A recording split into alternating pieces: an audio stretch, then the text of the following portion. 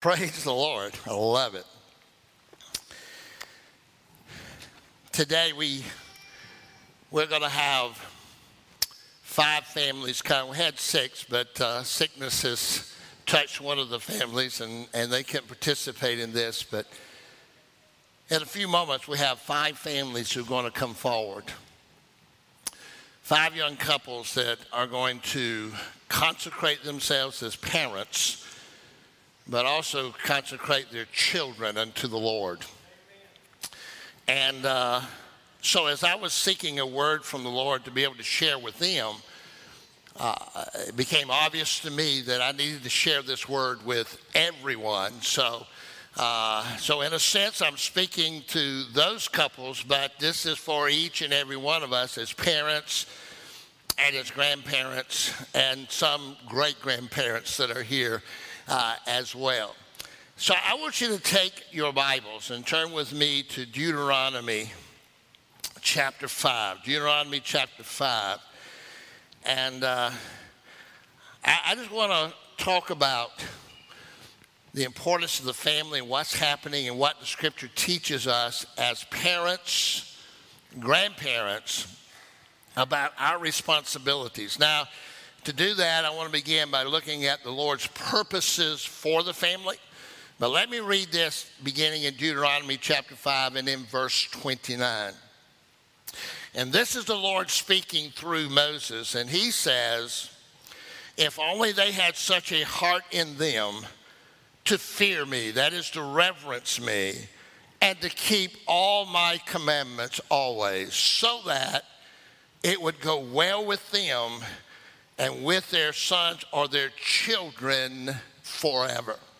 So obviously in this one word here, this one verse, God, as he is speaking through Moses, has on his heart that which we call family, with you and with your children forever. Now, I want to begin sharing, oddly enough, a story about an unusual funeral. It's a funeral which, as everybody had gathered there, and this funeral included the President of the United States was there, the cabinet, his cabinet was there, many members of the House of Representatives and the Senate were there, and many dignitaries throughout the world actually were at this service. It took place a number of years ago, but they were all there giving honor to this person that had passed away. Now, his casket was covered with the flag of the United States of America, but he was not a war hero. In fact, he was just really known for one thing. Now, he had died in Tripoli, and so they had brought his body back, and as they brought his body back for this service, then he received incredible honor. And they had the band, they had a parade. It was an incredible amount of pomp and stance that it related to this guy that they were honoring that day at the service. And the question is, who was this guy and what had he done? Well, his name was John Howard Payne. Now, that may trigger a thought in your mind. You might know who that is. You probably don't know who that is. So the second question is, well, what did he do? Well, he just wrote one sentence. This whole service, this unusual funeral of great honor was because he wrote one sentence, and here's the sentence that he wrote. Mid pleasures and palaces, though oft I may roam, but ever so humble, there's no place like home. And in that day and in that season, those words, there's no place like home, resonated throughout the world. It touched the hearts of people everywhere to the point that when they brought him home, they had this incredible service just to honor him. And these incredible words, there is no place like home. You may or may not realize it, but the family is under an incredible attack, and I think you know that. And I want to be careful what I share here, but I want to tell you how 27 years ago, what we see happening now and the terminologies you see now that is taking place, the seeds of that was planted at least 27 years ago. And that is in 1995, the summer of 1995 in Beijing, China. There was a conference. It was called the World Conference of Women.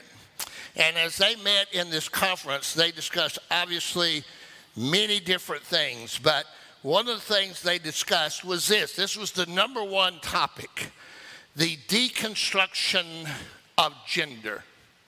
The deconstruction of gender. You say, well, what does that mean? Well, I'll let them describe it for you. Here is their statement, quote. Now, this was 27 years ago. The goal is to give members of the human family 5 genders from which to choose instead of 2. No longer do we say male and female. Now we have 5 opportunities. When freed from the traditional bias, meaning God's nuclear family, as we understand it from the Word of God, he says when we're freed from the traditional bias, a person can decide to be, and I'm just going to use these terms, obviously not going into detail, male, female, homosexual, lesbian, or transgender.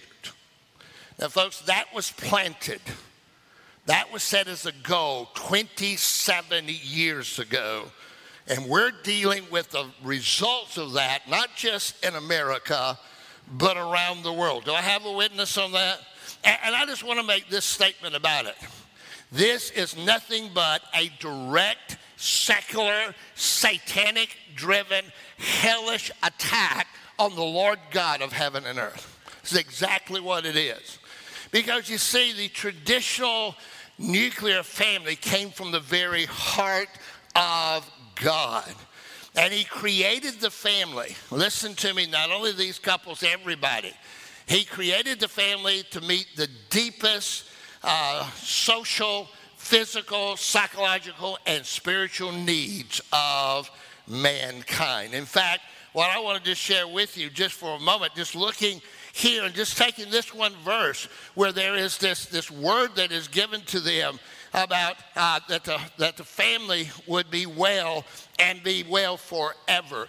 Let me tell you what God's intent was. Are you listening? Say amen. God's intent for the nuclear, God-designed nuclear family. All right? Number one, for our children. First of all, to make sure they learn the realities of life. You say, what do you mean by that? They discover, our children discover who they are, why they're here, what value they have as a person in the eyes of the Lord God who created them and created all that is. They discover who. They discover why. They discover what value they are. Here's where they establish a sense of security. Here's where they develop self-confidence. Listen, this is where they learn the true definition of love.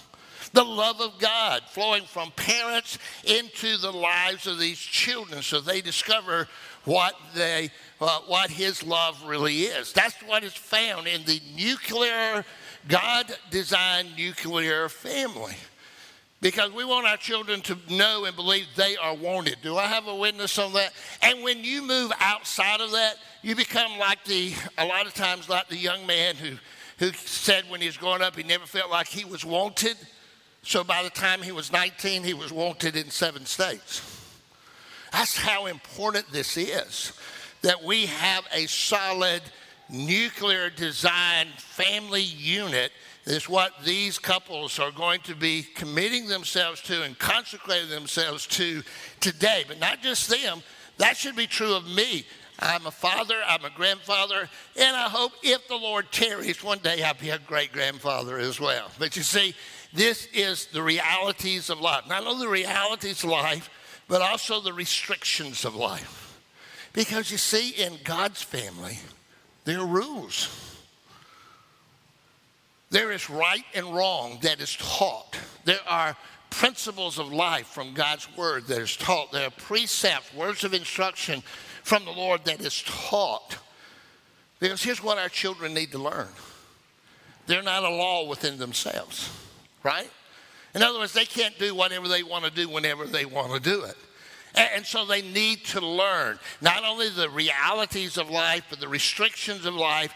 And then thirdly, the reverence of life. What do you mean by that? I mean learning to respect authority.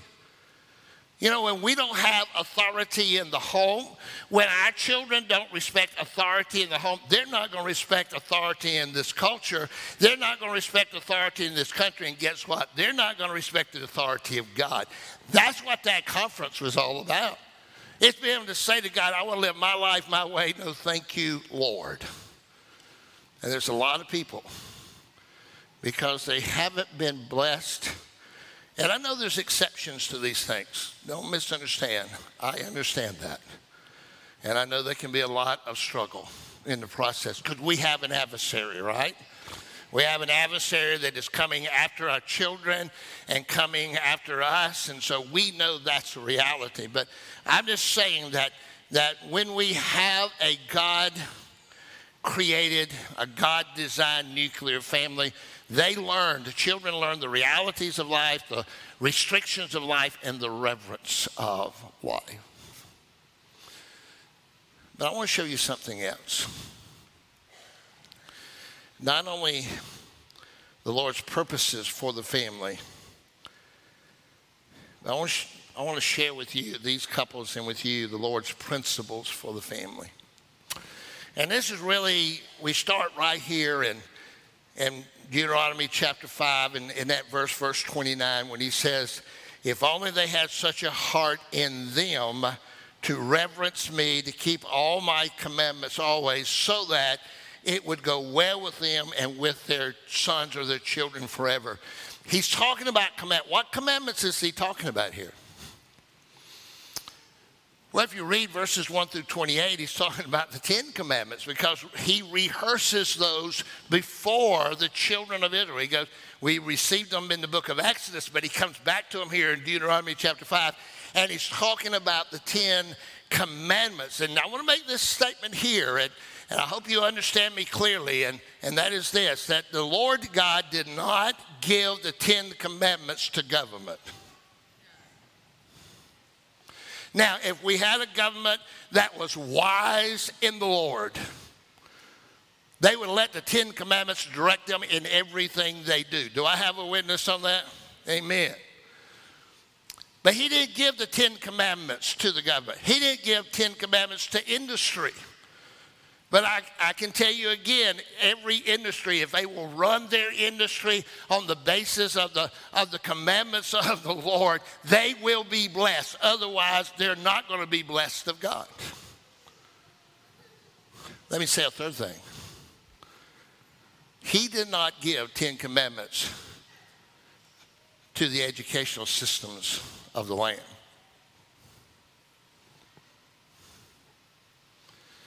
Again, it would be wise.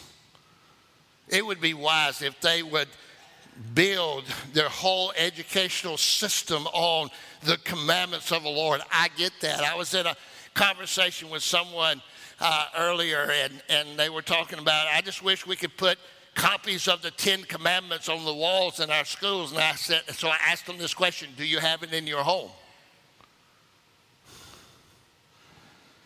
I said, I get your point. But I said, how many of the 10 Commandments can you give me right now? Well, 2 or 3, all right. See, here's my point. He didn't give the 10 Commandments to government or industry or the educational system, even though, again, if they're wise in the Lord, they're going to build everything on that. He gave it to the home. He gave it to the family. And he gave it to us as parents. And we have responsibility of building these into the lives of our children. So in Deuteronomy chapter 6, verses 4 through 9, Moses goes on to say this from the Lord. Hear, Israel, the Lord is our God, the Lord is one. And you shall love the Lord your God with all your heart, with all your soul, with all your strength. These words which I am commanding you today shall be on your heart, and you shall repeat them diligently to your sons and speak to them when you sit in your house, when you walk on the road, when you lie down, when you get up. You shall also tie them as a sign to your hand, and they shall be as frontlets on your forehead. And you shall also write them on the doorpost of your house and on your gates. Notice quickly 3 things. How do we build a God-designed nuclear family? Parents, grandparents, great-grandparents. First of all, by example. So here's what he said. Hear, Israel, the Lord is our God, the Lord is one, and you shall love the Lord your God with all your heart, with all your soul, and with all your strength. In other words, parents, all parents, grandparents and all, it starts right here with me. It starts in your heart. It starts with a parent's heart that has a love and a devotion for God, where you love him as best you can with all of your heart, mind, soul, and strength. That's where it starts. It doesn't start with your lips, it starts with your life. You can say whatever you want. You can speak truth all day long if you desire to your children. But let me tell you, the only thing they're going to believe is what your life is saying to them.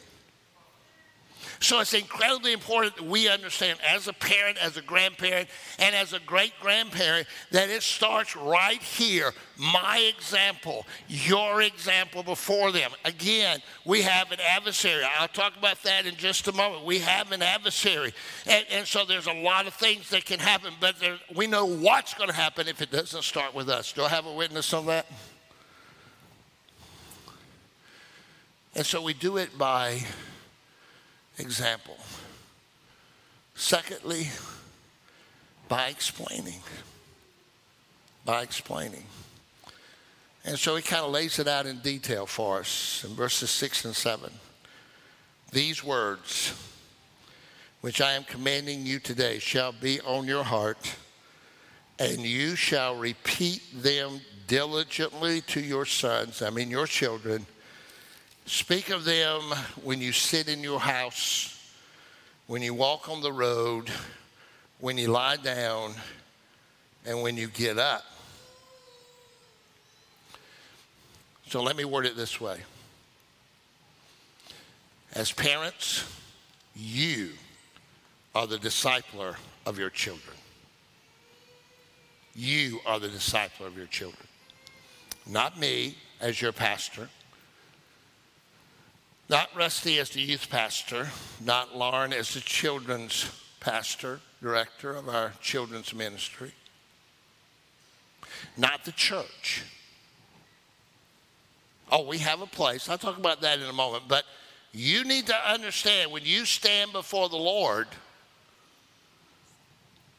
you can't be able to say to him at the judgment seat of Christ for believers, and of course not the great white throne for unbelievers, but for believers.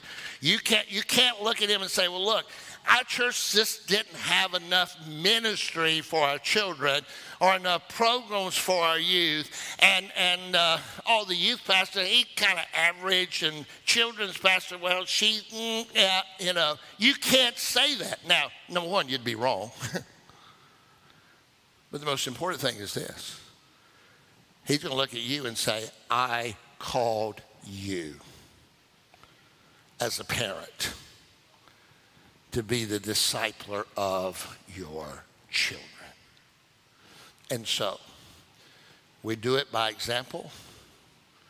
We do it by explanation. And by the way, this has got to be a priority.